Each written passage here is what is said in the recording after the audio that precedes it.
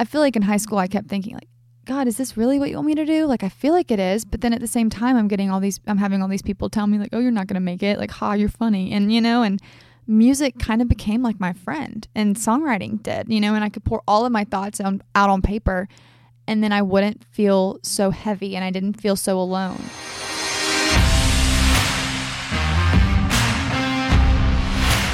Welcome to the No More 0 Days podcast. I'm your host, Eric Savage.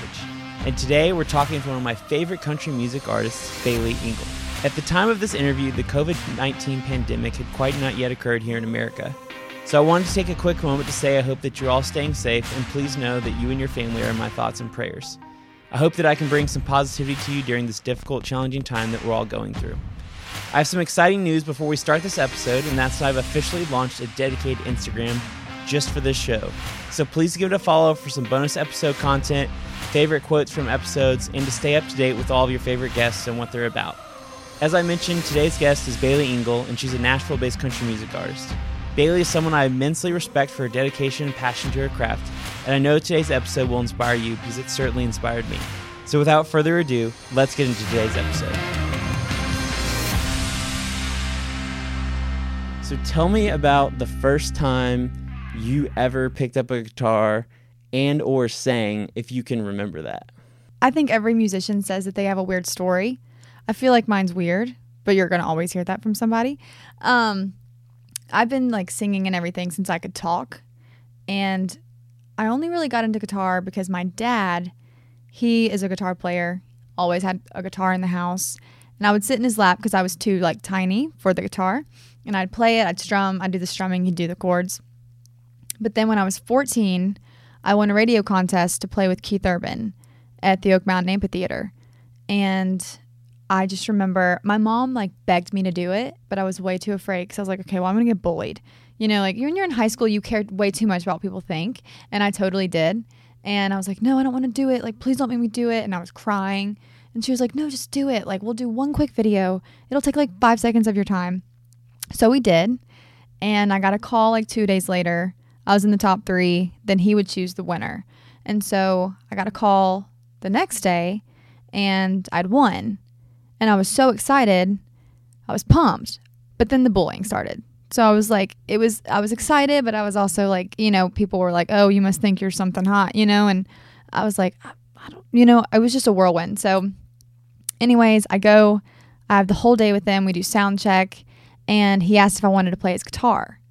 And I was like, heck no, I don't want to play your guitar. I don't feel like I'm allowed to be on the same stage as you and say I'm a guitar player, because he's just so epic. But that was my goal after that, was if I ever get the opportunity where he asks me to play guitar, I'm going to play guitar and I'm going to be like as good as I can be for it. So I started learning guitar and the rest was history. I stood on that stage and I was like, I don't want to do anything else. So that's kind of when I decided to be a performer. But I've been singing since I was like 3, 4 maybe. How did you ever realize like you were good at singing or good enough? Was it like just parents affirming that? Did you do lessons? Was it all of a sudden you kind of realized like, hey, you sang out loud one day and people like weren't laughing at you? Like, tell me about kind of that journey, because I'm fascinated by it, because it's a journey that I myself never have gone on and never will be able to go on.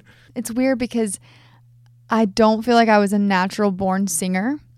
Like I feel like I was a natural born performer, but not a singer, if that makes sense. Like I always wanted to be in the center of the spotlight, always wanted to be on stage. But I can remember a friend of mine, like she's like one of my best friends ever. She told me one day when I was really young, like probably in 1st grade, why do you sound like that when you sing? It sounds like you're singing out of your nose. And I was like, okay. And so then I like flipped a switch and started singing, from my chest and from my like diaphragm, which obviously I didn't know what the heck that was when I was younger, but I was not a natural born singer. So I got into that, like when Stu pointed it out to me and I was like, oh, okay, well, thank you. That was really kind of you. And then I started getting into lessons because my parents, my grandparents, my aunts and uncles, super supportive, always wanted me to chase this dream. Honestly, I think they wanted me to pursue it more than I did before I even knew it. And I got into lessons. I might have done like 2 or 3 lessons, like, or two or three different teachers, maybe like 2 lessons each. I just was never into it because I don't want to say like I'm a rebel, but I don't like when people are telling me what, you know what I mean? Like I don't like classical, like being trained like that. Like, I don't know. I don't like to be put in like a box. And that's kind of how I felt, was like constricted when all I wanted to do was sing country music or sing some pop stuff. So I kind of I started doing more artist development. And yeah, so I don't know. I think I knew this was something I could do when my parents affirmed it, obviously, my whole life and everyone, but they're also just your parents. But then after the whole Keith Urban experience, there was like media, and then, you know, other people are affirming it, and then he's affirming it, and he's saying stuff to me like, you know, you could really do this. And then it's like, oh, you know, and then it was a good thing, but it was a bad thing. Cause like after that, I was like, great, I'm spoiled. This is all I want to do. And then I was like, got to a point where in school I'd be like, okay, I could be doing my schoolwork, or I could be writing a song, you know, or I could be doing this, but I really want to just play guitar and like teach myself this solo, you know? But yeah, I guess I'd say everyone was just affirming it. And then I fell in love with all of it, and I was like, well, I'm doomed. Tell me about then what happened, and I know you kind of just teased it a little bit of after the Keith Urban thing. So obviously we've established where you started, and obviously I'm sitting in front of you now, and you know a lot has happened since then, both good and bad, I'm sure, and I'm sure we're going to explore it today, and I'm excited about it. But tell me about what happened next, both from a personal side for you of, like you said, I can't imagine what it would feel like having, you know, one of the world's largest country music singers affirming like, hey, you're actually good. But then what I also can probably relate to is when someone you look up to gives you that kind of, you know, advice or affirmation you're looking for, is you're kind of almost able to like digest it and hold on to it for maybe days, months, weeks. But then there definitely is this point where all of a sudden you start to get kind of far away from it, right, and you forget about it, and kind of real life sets back in, and where you kind of, to me, this is what, you know, makes anybody great versus the people that quit in any industry or anything, is like, how are you able to self-motivate and keep going when you come up against opposition? And I'd imagine, especially living, you know, we're in Franklin, Tennessee today, Nashville area, like you're amongst a city of people that you can go out Monday through Sunday and listen to anybody at 10 a.m. that's playing the opening day for the bar that's better than probably 99% of people. Mm-hmm. So tell me about that journey. I'm fascinated by that, your personal journey then of kind of what happened next, both, you know, on a practical level of the story, how that progressed, but also your kind of personal journey with that, of finding not only your voice out loud, but that inner voice, and kind of what was that journey for you? I got bullied really bad right after. And I remember, like, I went to school that Monday, and I got there like 8 o'clock. I was home by 10 o'clock. I called my dad, and I was like, please come get me. This is terrible. And I don't know what I expected, because it was almost one of those things where I don't know if I would have rather them like been wanting to be close to me, or if I would have rather had them how they were treating me. And it was brutal because you're 16, or I was 14, but you know, you're in this age where high school, everything matters so much, or like what people say to you, or you're still trying to figure out who you are, and you're still trying to, you know, you don't want to do anything wrong, and you don't want to be perceived as weird, or I don't know, you know, like there's just things. And I feel like we're taught when we're younger, or, you know, depending on a lot of things, if it's different, it's weird. And that's something that my parents never taught. Like, you know, for me, it was always do what you want to do. Whatever your passion is, we're going to fuel it. And I don't think a lot of kids experience that at a young age. So I try to not put blame on them for that, because I don't think they're bad people. And I don't think that they, you know, I think that now that they've probably grown up and matured, they wouldn't say what they did back then. But I don't know. It was hard. I mean, I had people throw dead birds at me in the courtyard in school. I know. Isn't that kind of gross? It was so bad. I cried that day. I remember I didn't even know it happened, but it flew into my shoulder, and it got caught on my backpack strap. Like they launched it. I turned over, and my friend was like, holy cow, there's like a bird. And I turned around, and there was a dead bird in my strap. So I started crying because I was sad for the bird, kind of grossed out. Like I had bird guts all over my shirt. And then there were times when, you know, I'd be doing my homework, someone would come rip it up and be like, oh, you're writing a song? And like, no, I'm just doing my math homework. And the joke of like, oh, look, it's Bailey Engel, and she actually might have more friends than her guitar and her microphone, and just stuff like that. And then, the stuff when people get behind their screen and they're so brutal and they'll be like, oh, you don't even sound good. Like, I had this one girl one time send me a full paragraph, which I was kind of like, it's pretty cool. You care enough to take out like time out of your day to send me that. But it was like, you don't even sing good. Like, oh, you think you're good? You think you could actually be on American Idol? Just stuff like that. And it was like, really? Like, and it's hard enough because at this point I knew I wanted to do music, but then you're getting bullied and I'm like, okay, like, is this like, would I even have fans, quote unquote? Because people don't seem to like me, like, and I didn't know why, because I wasn't doing anything other than just being myself and following my dream, but it bothered them so much. And looking back, like, I don't think that they were jealous of me. I think they were jealous of the fact that I was so sure of myself and sure of what I wanted to do. And that's scary to them because they had no idea. And so that was I kind of found my voice through that, like through the hard times. And my parents were always like, you know what? It's not going to matter in the end because like you're going to rise above this. You are so much better than this. Like, don't let it get to you. Because there were times when I definitely wanted to speak out and I wanted to not like physically fight them because I would lose that for sure. But I wanted to like fight back and say, I wanted to say cutting things that they were saying to me because it was so frustrating because I was like, if I'm getting bullied for doing like, there's so many other people that are going through it and it's not fair because luckily I was strong enough and I had a strong enough support system that it didn't bother me too bad and that it didn't force me to stop following my dream. But there's so many people out there who are going through it who don't have that support system. And that's what really bothered me because I was like, I know so many people who are so talented that I either grew up with or I met while I was growing up that have endless talent and, an endless opportunity for so much, but they didn't have a support system. So they gave up and they were like, I'm just going to go to school and I'm going to do this 9 to 5, which there's nothing wrong with that if that's what your dream is.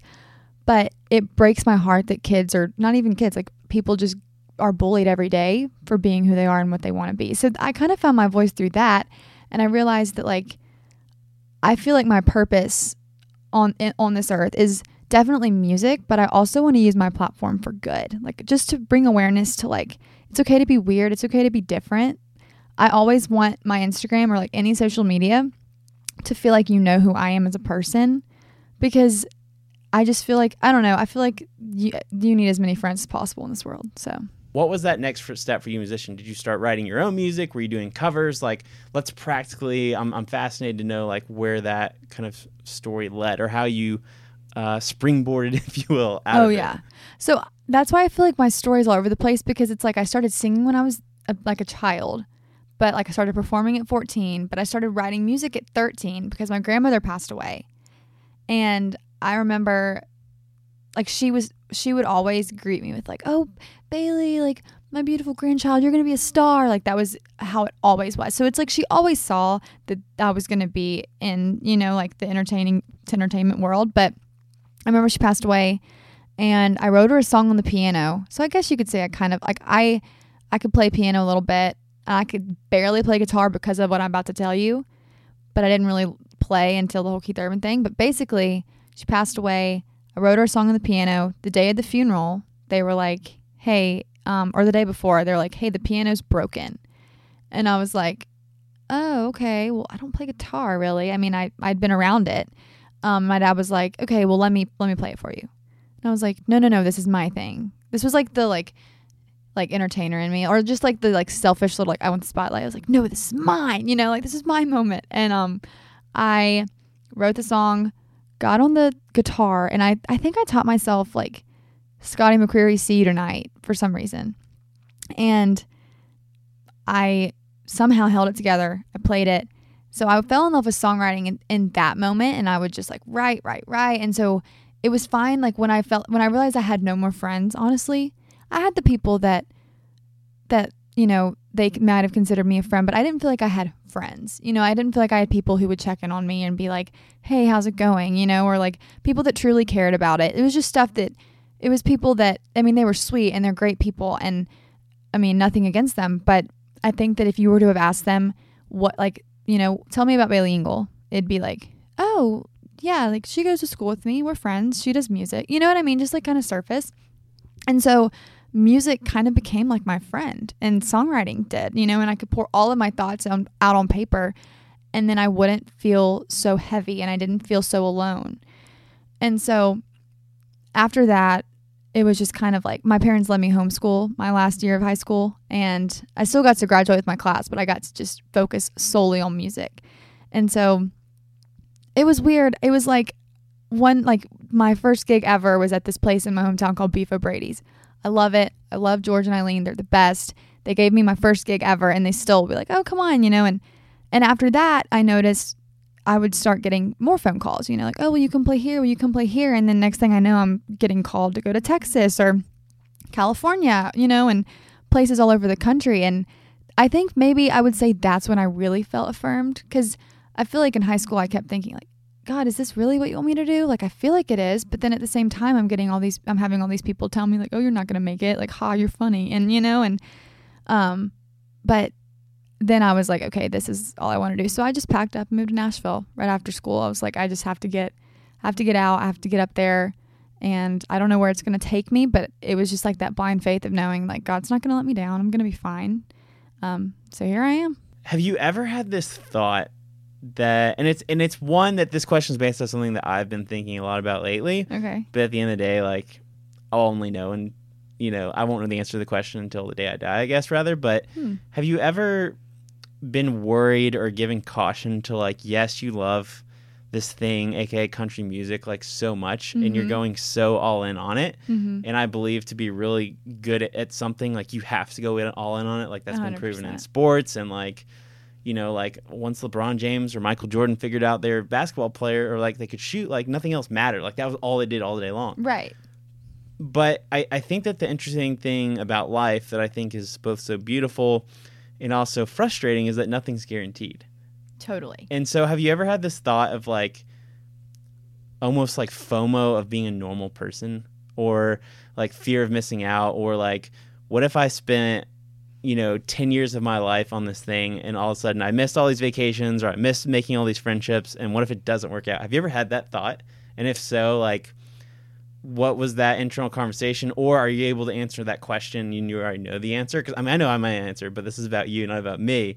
And so I mean, maybe I can debrief after you answer the question. But like, I'm just fascinated by that, because I think that there is no guarantees. And again, like you're in the big leagues of Nashville. Like I would imagine it'd be super intimidating walking around, being like, there's so many talented people. Yeah, totally. Like, you know, when's my time to like make it? Like, yeah, I'd say yes and no. I feel like I was forced to grow up really early because of this industry. And so I feel like when I was like 15 and getting started, I was forced to be 25, which there's nothing wrong with that. And I'm super grateful for that. And I'm super grateful for every opportunity. So I don't regret anything. But it was a lot of, like friends, you know, I've never had a lot of friends. And that's fine, because I am someone that would rather have, you know, quality over quantity. So I don't really care. But there are those times when I'm like seeing all my friends that are up, living it up in college and loving it and having, you know, meeting a million friends from everywhere. And I always can't help but wonder like, oh, I wonder what that would be like, you know? And I mean, it's not a big deal, but I do have those thoughts. And I also miss sometimes like, which this doesn't necessarily have to do with like the normalcy of things, because I'm a very, very normal person. But I think like I miss the idea of being able to just like go off the grid or delete social media for a little bit and not have to worry about comparing myself to somebody, or worrying about so-and-so or this or that or this or that. But I have to, because if I go a week or two without posting, I'm hit up in my DMs, which I'm super grateful, because this just means that people, they care. And that's something that means the world to me. But, you know, I'm asked like, oh, are you still living in Nashville? Or, oh, is there going to be anything else? And then that kind of, though, like that plants a seed in my head of like, oh my gosh, am I not working hard enough? Like I'm trying. And that's something that I feel like I'm super bad about, is measuring so much off of how much I'm working. And I work a lot. Like I catch myself on times when I'm supposed to be unplugged, like on a weekend with my family or with my boyfriend. Like I catch myself working, and then I get down about that, because I want to be intentional about that time being my time with them. So there's that too. But then there's also times when I'm like, and this is probably like 90% of the time, or maybe even 95% of the time, I'm like, no, you know, I like who I am, I like where I am. And I mean, I'm sure that will change. I feel like Maren Morris and Kelsey Ballerini or Casey Musgraves would be really cool to pick their brain on this question, because I know that everyone in this industry is so grateful for their followers. And I mean, I'm on a small scale. I've only got like 12K, but still, I'm so grateful for everyone that follows me and cares about who I am or where I'm going, because they don't have to, you know, but they do. And so I would love to pick their brain, because I know that they're so grateful, but it's just such a different level for them of, you know, how they feel about that, I'm sure. Like, what areas do you feel that way? Ultimately, I you know, like I've worked every single day, every single weekend. I would say probably 98% of every weekend since the day after I turned 16, and I'm 28 now. Like, I've missed a lot of normal people things. Like, I don't have a lot of close friends, to be honest. Like, the close friends that I do are the ones now. I have probably like 3 that we actually like just call each other every once in a while. But like, I don't have all these amazing, like, because I was thinking about this the other day of like, since I'm like a content creator, photographer, videographer, like I don't have all these pictures of myself growing up doing this stuff because I was always working. Yeah. Like, I took summer school every year in college so that I could take the minimum of 12 hours to be a full-time student in the fall and the spring so that I could work. Like, Totally. Yeah. I scraped by in school. Like, I didn't go to classes that weren't in my major. Like, I had a 2.4 something GPA when I graduated from school because I legitimately did not care. Like, whatever the bare minimum was, like, you did it. That was me. I did. But if there were classes that were related to my major, entrepreneurship, or related to like, okay, this is what I want to do with my life, like, I got all A's. But everything else, C's or D's or whatever that minimum, I think it was C's, like, you had to have. And but ultimately, you know, to wrap this thought up and we'll proceed on, like, I am so thankful that I'm a Christian, and ultimately, like, to me, that's how you answer that question. Because at the end of the day, you know, we are not defined by our occupation as a business owner, as a musician. And so at the end of the day, like, I think that you have to be intentional with your life and be grateful and intentional with your day. But at the end of the day, like, what God's like looking from all of us, whether you believe in him or not, is that you followed him. He doesn't care about how many number 1 singles you had. Absolutely. So to me, at the end of the day, if you were to die 10 years from now or 30 years from now and like you never made it, in quotation marks, doesn't matter. You don't get a special seat at heaven because you made it and you didn't. Oh my gosh. I actually think about that all the time.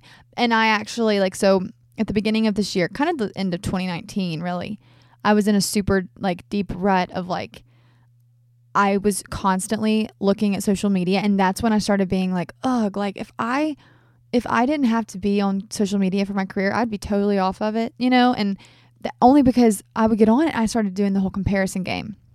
And I'd be like, oh my gosh, like that girl hasn't been in Nashville as long as me, and she's getting to do this with so-and-so. Like, what is she doing that I'm not doing? So then I start getting down a rabbit hole, and it's funny because like I'm the biggest advocate for everyone's on their own journey and no one's journey is the same. And I love that. That's probably my favorite part about Nashville is I'm so obsessed with the fact that like, and that's another thing too, is I love that I can be friends with everybody in town, and I want to be friends with everybody in town. I don't want to look at anything as a competition because it's not a competition. And so I'd have to always remind myself, like, what does it matter at the end? Like, and I don't mean that in like oh, none of this matters. Like, obviously you get it, but like, I mean it in just more of like, if I, you know, as long as I'm a good person and I have a good heart and I'm doing things with the best intentions and I'm glorifying him and I'm, you know, using my platform for that, that's all that really matters to me. And if the success comes like I'm hoping it does, then amazing. Like, glory to God. Like, that's all that it, you know, but I struggled with that for a really long time. Was like, I would get away from that and I'd stray from that and realizing that. And I'd be like, oh my gosh, you know, what's wrong with me? What am I doing wrong? Like, maybe I'm not meant for this. Maybe this is God telling me that like, this is useless. And this is, you know, my efforts are just unnoticed and it doesn't matter. But yeah, I totally get that. The last closing thought, and then I'll ask you the next question. But I actually was recently working a camera gig right before I left Atlanta, and Natalie Grant was speaking. She's amazing. She's a Christian artist, but and I'll send you the link after this. Yeah, offline. Please do. But she goes on this journey of sharing her musical, you know, journey and how she really felt like lately, like God has taught her just how all of us are not built for the spotlight. Like, Oh my gosh, and kind of what yeah. you're talking about. Like, even, me, like, same thing. Like, I'm sure it's harder as a musician, but I still struggle with that, like, comparing and, I've doing this, or I have this gear, or I can shoot better than this person, or why aren't I getting opportunities, and like, or why don't I have more followers, and like how it's just crazy how everything in our world is built around like popularity, and that's what matters. And if you have 1 million followers on social, then you've made it. And we're rewarding popularity right now in culture, and I'm not saying there's nothing wrong with that, like from a pure business standpoint of influencers to all these things. Like, you have a lot of followers, like, you get more opportunities. Like, that's just the name of the game. But where I think that I draw the line for me is like, when does all that all of a sudden people get in their head or programmed in that like that means that I matter more than you, or you matter more than me because you have more followers, you have more clout, or whatever. And that's self-worth can't come from that. But anyways, I just thought it was such an amazing thought about how she just really like spoke into that and revealed to like the audience in the room, just like, we're not meant for the spotlight. We are not meant to crave that affirmation from people, because at the end of the day, like what we're both saying, like it's not going to matter. No. Like, and it's so unfulfilling. Yes. It is so unfulfilling to think that how many likes you get. I want my likes from Instagram to be taken away so bad. Have yours been taken away? No, not yet. My roommates have, and I'm so jealous because I'm going to be completely honest, transparent. There are some days I'll post a picture and I'm so weird and anal about like making sure that it's at a certain time where I'm going to get the most likes. Why? I have no idea. It really does not matter, but I do. And it's like a subconscious thing. I don't think about it. Like, I'm not stressing over it, but I am like in my head, I'm like, okay, well, I'll get more likes if I post it now. And then like da-da-da-da. And I guess too, it does have to do with the algorithm thing, because if more people like it, the more people see it. So it is that partially. But I know that it's also selfishly like, oh, well, I'm not getting as many likes, and people are going to be like, oh, she's washed up. It's so dumb. But I mean, I think that way, and I think a lot of people do. And it's okay because it's normal in this culture in this time. But oh yeah, I feel that really hard for sure. Tell me about where you are right now. Are you signed to a label? Are you not? Like, are you writing? Like, tell me about kind of where we are like in 2020. Okay, 2020, the year of new beginnings. So I am not with a label anymore. I was. They were great people. I have no hard feelings. Just creatively, it needed to happen. We're very different, and I respect them. I'm thankful for them because, I mean, they got me in the room with a lot of people I don't know if I would have ever been in the room with that I've, idolized for so long. But yeah, I'm independent now, which is awesome, but so freaking scary at the same time. But it's really cool because I have full creative control, and it's like I almost forgot, and I don't mean this in like a bragging way at all, but it's like I almost forgot how creative I am, like, and not that I was suppressed or anything. It's just like I almost forgot like all these ideas that really like would flow through my head, I guess. I don't know why, but so yeah, I'm independent. I am on the road a good bit this coming up. I haven't really announced many dates because I haven't been able to, which I'll have to talk to you about them because I have something for you. But I'm on the road a good bit coming up. And then we'll do like the festival stuff this summer. I'm writing a lot. That's kind of what I'm really focusing on because I have a single out right now, but I really want to release something that's different and that like kind of screams me, So hopefully that'll be out soon. We're aiming for spring, but I just looked at my calendar and it's March. So we're kind of here already. So definitely summer for sure. But yeah, so that's kind of, I'm just writing. I'm trying to make sure that what I say next is super intentional. That was my word for the year, was intentional. So I'm trying to make sure that everything I do is intentional, especially with music. Because if I'm the kind of person, if I'm not intentional, then everything just like spirals, because like I was telling you earlier, I'm a scattered mess half the time because I overexert myself. So if I try to do too much at one time, it just goes crazy. And so I'm trying to be way more intentional about things, and especially on the aspect of music. So I'm about to be on the road a good bit. I'm writing, trying to figure out this new single. So I've kind of tried to keep everything to like, which that's not a minimum. That's pretty much everything that a musician does. But for me, I'm trying to make sure that I'm super intentional in all those areas. What is like your writing process like? I haven't listened to a lot of your music. I need to. But like, are you going the Taylor Swift route and we're writing about past bad relationships? Are you more coming from a kind of a voice of this is where I am now, as far as in like your real life, like this is what I'm going through? Is it pulling from an imaginary world? Is it none of these things? Like, tell me about like what inspires you, like when you're writing, like when you talk about want to be intentional, like intentional with what, like what are like what, how would you describe your music or just kind of overall like your goals as a songwriter? Like, are we exploring your life? Are we, just tell me about that. If I'm being honest, I haven't had my heart like destroyed or broken, so like I'd be lying if I were to be like, oh yeah, like all these songs, the sad songs I write, because I'm really good at writing sad songs, which is funny because it's like the stuff that I haven't been through. I'm great at pulling stuff out of that. And I guess it's just because the vulnerability of the truth is really hard for me to get out on paper because I don't like to share my, I'm not someone that's going to be like, hi, nice to meet you. Let me tell you all of the like sad things that I've been, you know what I mean? But I haven't ever really had my heart broken.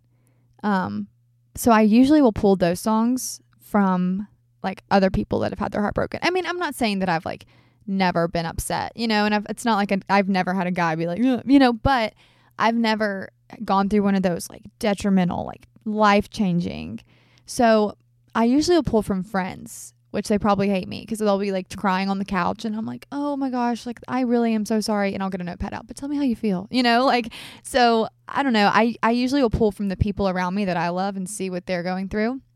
And then also, I mean, I have a few. Do you remember the show Nashville? Did you ever watch it? I remember like briefly, like had Hayden Panettiere, right? Yes. I wrote like 3 or 4 songs when that show was on, like in a week about the main characters. And I think it's like Raina and Deacon are their names. I can't even remember, but I wrote like songs about them and I would like, imagine and it was actually really good, like songwriting practice. And I feel like I learned a lot from that because it forced me to kind of imagine what they were thinking. And like, I would try to write, I did this thing where I would try to write the same song, but from very different point of views. So like from the point of view of her, the point of view of him, the point of view of an outsider, and then kind of the point of view of an inanimate object, which sounds really weird, but it's like turning that inanimate object into, and it's so weird. I don't know. I would do it because it really helped me hone my craft, and I didn't have any friends. So I was like, well, hey, and it was, I mean, I also look back and I'm like, I'm really grateful I didn't have that many friends because it allowed me to just practice. And I'll never be done practicing because there's always so much more mileage to go. But yeah, I don't know. I mean, I think it's all of the above, the imagination, and there's definitely real stuff that I'm going through that I'm trying to be super, that's what I'm honestly really working on the most is I feel like I have 100 breakup like boy songs, but I also have 100 imagination songs, and I'm like probably got like 10 songs that I feel these are the ones I'm talking about that I feel good about the real world stuff, because it's weird. It's hard for me to like talk about them, and it's weird because it's like, and it doesn't even mean that they're all sad. There's some like really sad stuff, but there's some really happy stuff that I'm like, this sounds so cheesy. I don't want anyone to ever hear this, So I'm trying to be more intentional about writing songs that are more based on who I am, what I'm going through. This is me. Like, I want you to get to know me through my music. So that's kind of, I think that's where I'm trying to really hone in on that. How do you think you gauge success for a song for you? Like what is a success to you? Is it plays? Is it popularity? Is it like a sound? Is it none of these things? Like, are you as a songwriter, musician, is there kind of 2 checkpoints for anything you push out? One, how do you personally feel about it? Or is it good enough for your standards? And then like, do people naturally like it? Or what is that process for you when you're thinking about, when you're pushing out music? And, I always just think about when I go to concerts and certain artists will play things that they're like I've heard, like I'm obsessed with Nightly. I don't know if you're not, like they're a small band, but I saw them in Atlanta and they were like, this song just, we don't really like it, or like we don't think it's that good, but like you guys keep requesting it. And it was the most moving song. I was so in the moment. Me and my friend were like, whoever has gotten into that guy's head that voice needs to get out, because that was an amazing song. And so I'm just fascinated by that kind of relationship between like is it audience based? Is it you as a writer based? Is it a little bit of both? Like, what do you look at gauging success for your music? It's both. I try to always implement the rule of, is it a song I want to sing for the rest of my life? you know? Because, I mean, you look at Keith Urban and you look at his greatest hits. Like, is this a song that I would want to play for the rest of my life on stage and never get bored of? So I look at that. But I also, my biggest thing, because I always say, like, and I know people probably are like, oh, that's like not true. But I really and truly mean it. I'm not in music for the money. I think it's the biggest joke when people are like, oh, it's just for the money. I wish you could see my bank account based on music. Like, you know what I mean? Like, it's not for the money. And I just like, I really just want to make people feel something, you know, and I want people to feel, you know, moved to either be a better person or moved to forgive somebody or moved to reach out to someone. You know what I mean? Like, I just want to move people and make them feel whatever it makes them feel. But those are kind of the two ways I kind of judge it. Is this going to make someone really feel something? And I'll send it out to like everyone in my family, my mom and dad and my sisters and Trent and, you know, any of my cousins or close friends, and see their reaction. And my manager's really awesome. And he's so cool because he really and truly does let me be me. And even if he doesn't agree with something that I may be saying or maybe agree with something that I have in mind, he never shoots it down. He always lets me, like, you know, so I've always thought that's really cool. So I'll send him the music and his wife, and I really trust them. So I like to send it out and kind of see how it makes people feel. And that's really what's most important to me. Talk to me about your opinion of mainstream country music right now. I think my perspective being that I think it's cool with a lot of the collaborations I've seen across genres, just in general, not even specific to country, of even other people. But, you know, I think country music has been catching what seems to be a little bit of flack for like pop country, and kind of the lines have been blurred. And I don't know if that was really kind of, I almost feel like Taylor Swift almost kind of started that conversation, because she was traditionally country and then went pop. And not saying that people still call her country, but I think it kind of opened up this idea that, hey, people, this was kind of closely aligned or not. Or I've never really going with the Taylor Swift comparison, but that was just what I thought of in the moment. But as a whole, like, I think there's a lot of pop country stuff. Florida Georgia Line, a lot of these mainstream people have started to go that way. Mm-hmm. How much of that you think is dictated by like labels and stuff, or this is where the genre needs to go, or these are just records for the radio and this is what get plays? Like, just overall, like, what's your thought on country music right now? I feel like I'm really conflicted on this because I grew up on like Johnny Cash, Dolly Parton, Waylon Jennings, Willie Nelson, Loretta Lynn, but also Keith Urban, you know, Dierks Bentley, Brad Paisley, and now I'm loving Kane Brown and, you know, Florida Georgia Line and all these people that are pushing boundaries. And that's what I love, because I know that there's a lot of people's default setting when they hear country music right now is that's not country music. But also, like, I always ask them, well, who do you think is the definition of country music? And, you know, then they'll tell me. So, like, for instance, if you were to be like, well, Johnny Cash, I'd be like, okay, well, Johnny Cash wasn't the first person to sing country music. You know what I mean? So it's kind of like, it's always going to evolve. If it didn't evolve, you would have never had your favorite, you know, you know what I mean? Like, it's a really touchy subject, and I see why.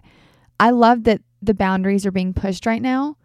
I personally, I don't see my music being produced as pop as a lot of this pop country, but that doesn't mean I don't like it. I mean, I do love it. And there's so many songs that I think are out right now that are awesome and totally underrated and are getting a bad rep because they're like, oh, well, it's not country. It should be played on pop. And it's like, okay, well, you know, I don't know. It's interesting. And then going back on your thing about how much of that do I think it is the label and the business side of things, it's so hard to say, I feel like. I mean, I think there's some people who, I don't know. It's hard. It's really hard to say. I don't feel like, I don't know. It's a good question, though. I think it's definitely radio. I think radio, I mean, I know actually that radio is a huge part of it. But I wouldn't say, I don't know. I really have no idea about if it's the label or not. But I think radio is a huge part of why things are pushed harder. Because, I mean, there's albums where I hear a song and it's like the song I hear is genius. And I'm like, holy crap, this song is everything.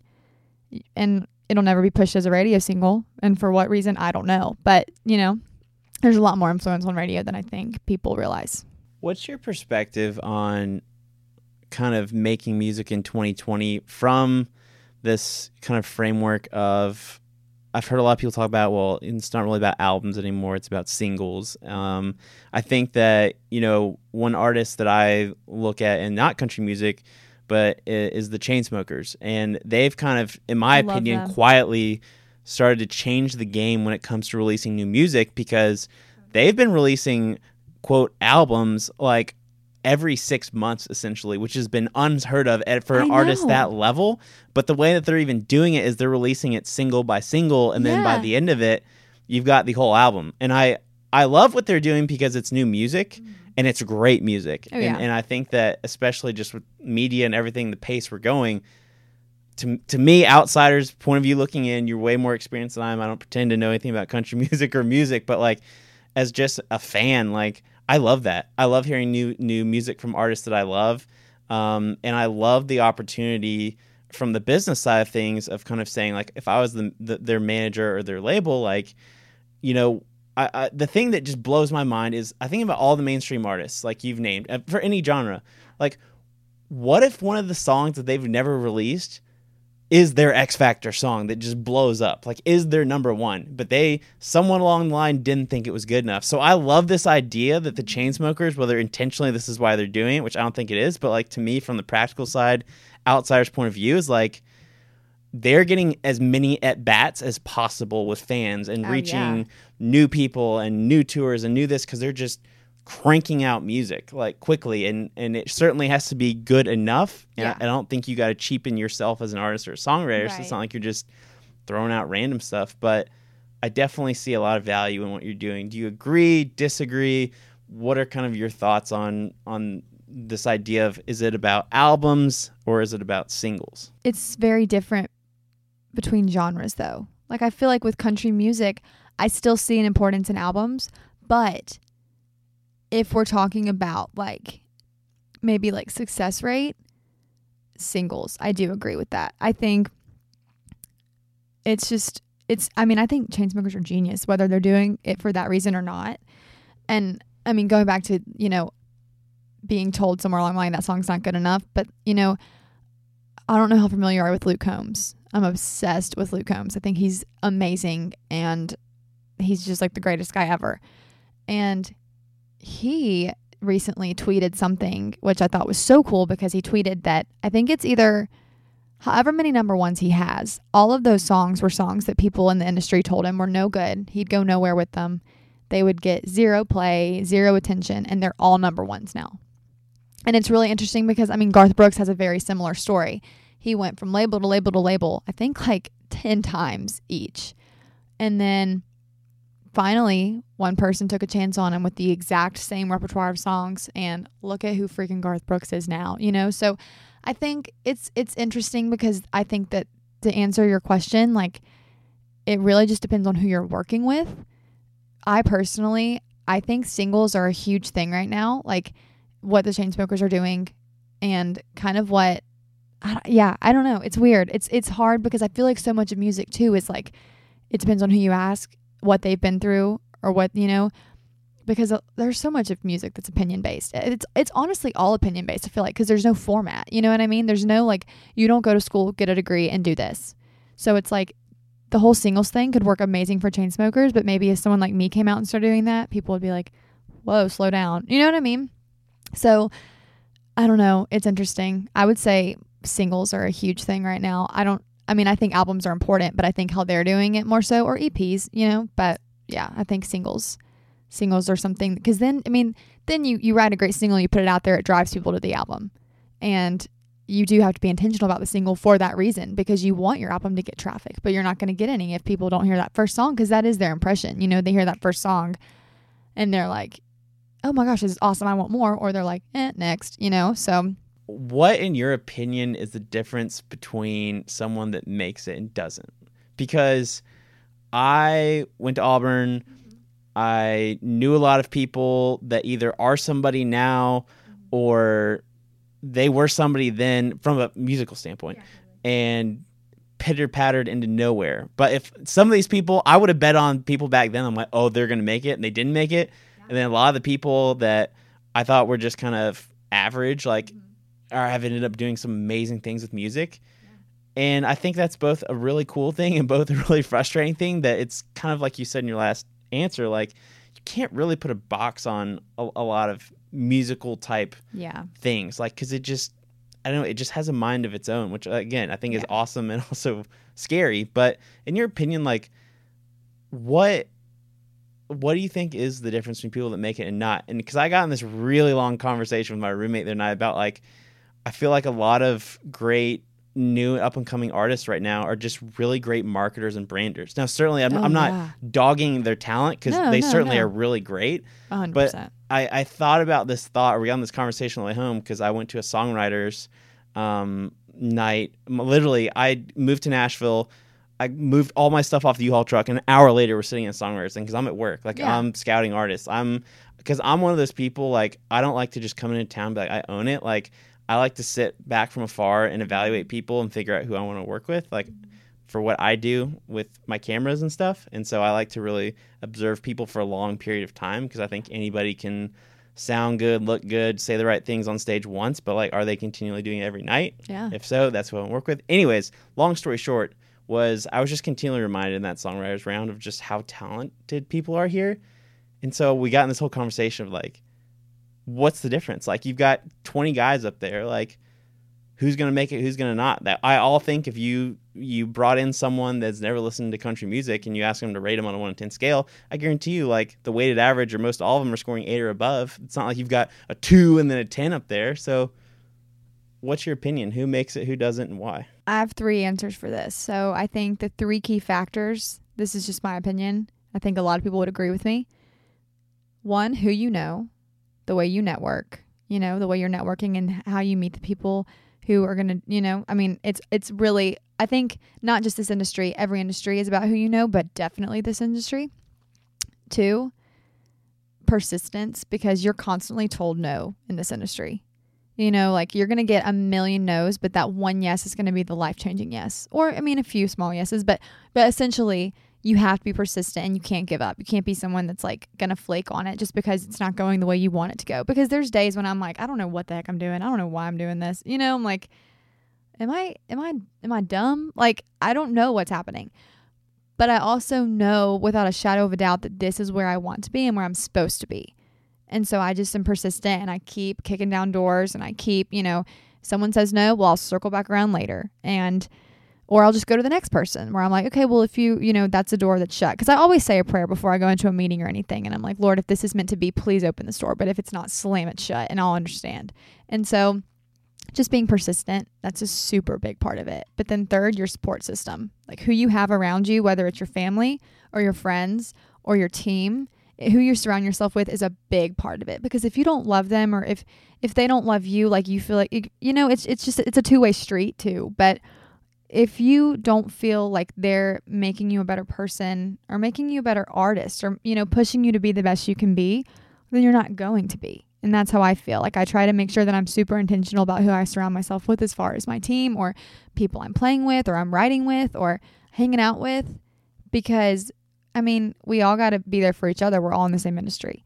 So yeah, I'd say, who networking, persistence, and your support system, for sure. What is your perspective on women in country music? And I haven't noticed it as much, but I follow someone who's in the music industry here in Nashville, and she works on the label side and is always posting these really insightful and meaningful statistics and things about the difference between men and women in country music, and, like, who's getting more plays and being nominated. Yeah. I don't necessarily have an opinion about it just because I'm not educated enough. Do you feel like that there is a intentional, I want to say, I guess bias is the right word, or not? Like, this is something that I don't know if you have, I just thought of this, and I wanted to give you that opportunity to speak on that if you felt like there was something to say, but again. I think the statistics that people are showing about women being played on radio are true. I don't think that it's like we hate women, we're not playing them. Or, and I don't think that it's like, oh, you're a woman, we're not playing you, sorry. Like, it's such a touchy subject here in Nashville. It's just such a touchy subject in general. And it is, I mean, being a woman, it is like, I want more than anything to be on the radio. Every artist does. But I'm just going to be completely honest with you. I don't think that it's an intentional, like, I think there's so much hate right now.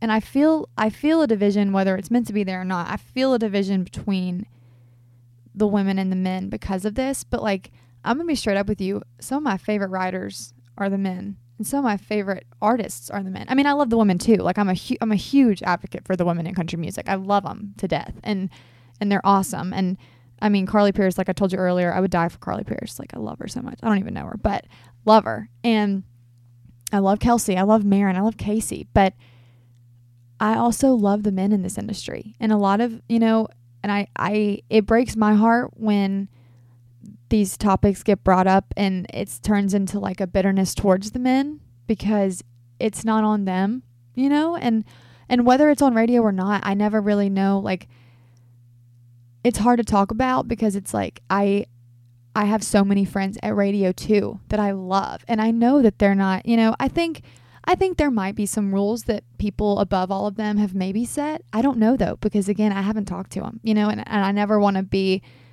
someone that, I don't know. I feel like my purpose, I always say like my purpose is to be here and to make music that makes you feel. So I don't like to, talk about whether or not it's her fault or his fault or this one's fault.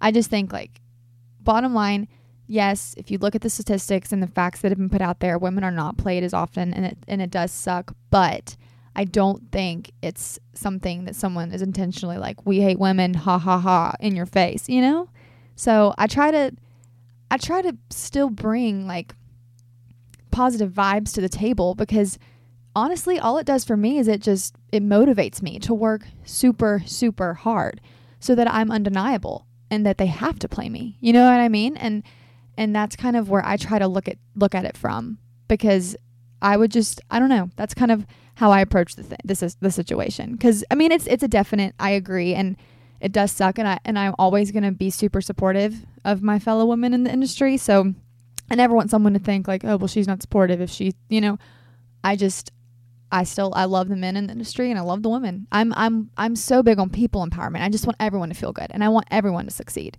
What would you say to someone that's listening to your story today, or our conversation has really resonated with this, but is, really self-identified with, crap, like I am living in 0 days right now. Like I'm afraid to pick up the mic because people are bullying me at school, or I'm afraid to chase my dream to be a country music artist because I feel pressure because my parents want me to go to grad school or want me to be a doctor or a lawyer or a mom or a whatever. Or what would you say to that person? And however short or long you want to answer this, the floor is yours. I would say just do it. And I know that sounds like people will probably be like, oh yeah, that's easier said than done. But I mean it. Just do it and see what happens. And if it, you're not going to get it right on the first try. And that's kind of where the persistence comes in. Like, you're not going to get it right on the first try. You're going to do something wrong. You're going to, make a mistake, but you just have to do it. You have to try it because you'll never know if you don't try. You could hit a home run the first time, but you wouldn't know if you didn't try, and that's something that I've always tried to I've tried to always step out of my comfort zone. That's another big piece of advice I give people is step out of your comfort zone, because it's scary, but that's when I feel like you shine, because you're forced into this unknown and you're forced into this position where you're like, oh my gosh, what the heck am I doing? And if you live outside of your comfort zone, I just feel like there's so many opportunities. I don't know. I always say live outside of your comfort zone. Also just be a good person and good things will come to you.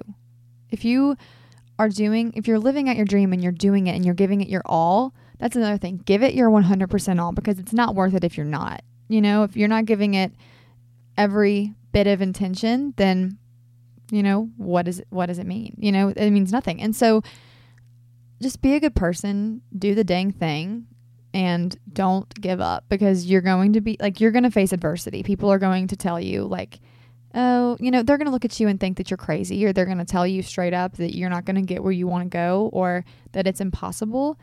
And you're going to face that, but you just have to keep going and prove them wrong. And I know it's so cliche, but let your haters be your motivators, and show them. And that was kind of something that I struggled with for a while, because I let myself believe that what they were saying was true about me, because I thought, well, if there's so many people telling me this, why, but you have to let it be your motivation, and you have to let you be, and not that you should do things for other, like, because you care what other people think, but not gonna lie, it's gonna feel pretty freaking good when you succeed and the people that were treating you so terrible are watching, so just do it, and don't be afraid to step out of your comfort zone and do things that are so scary and may keep you up at night thinking about, but it's worth it. It's so worth it. Wow, what an episode. I hope that you came away today as inspired as I did. I absolutely love hearing stories of people that are willing to overcome anything that comes their way. I was truly inspired sitting in the room with Bailey, listening to her talk about just having to go through all of the challenges of being bullied as a kid. And it was truly amazing to sit with her, now years later, and seeing what a talented country music artist she is, and what just an amazing woman and overall human being that she is, and just her overall heart for kindness and love for those around her. And so I just can't imagine anyone that would pick on someone like that. So I hope that if you're being bullied today, or people have come against you recently, that you will take to heart the lessons and tips that Bailey has shared from her life story, and just know that you're not alone, that people aren't picking on you because something's wrong with you, but many times, as Bailey talked about, people are jealous of other people being at the same school or from the same town as they are, and yet you're have so much potential in front of you. And so I hope this episode could just uplift you if you're struggling with that. On the other side of the coin, I hope that if you're a country music artist today, that you will hopefully continue to support Bailey, or if it's your first time even knowing who is Bailey Ingold, that you would support her, because I think she's truly amazing and has just the brightest future in front of her. Again, as I mentioned in the intro to this episode, I hope that you're all staying safe out there. I know it's a very difficult and challenging time for a lot of us. Some of us are facing a lot of uncertainty, a lot of unknowns.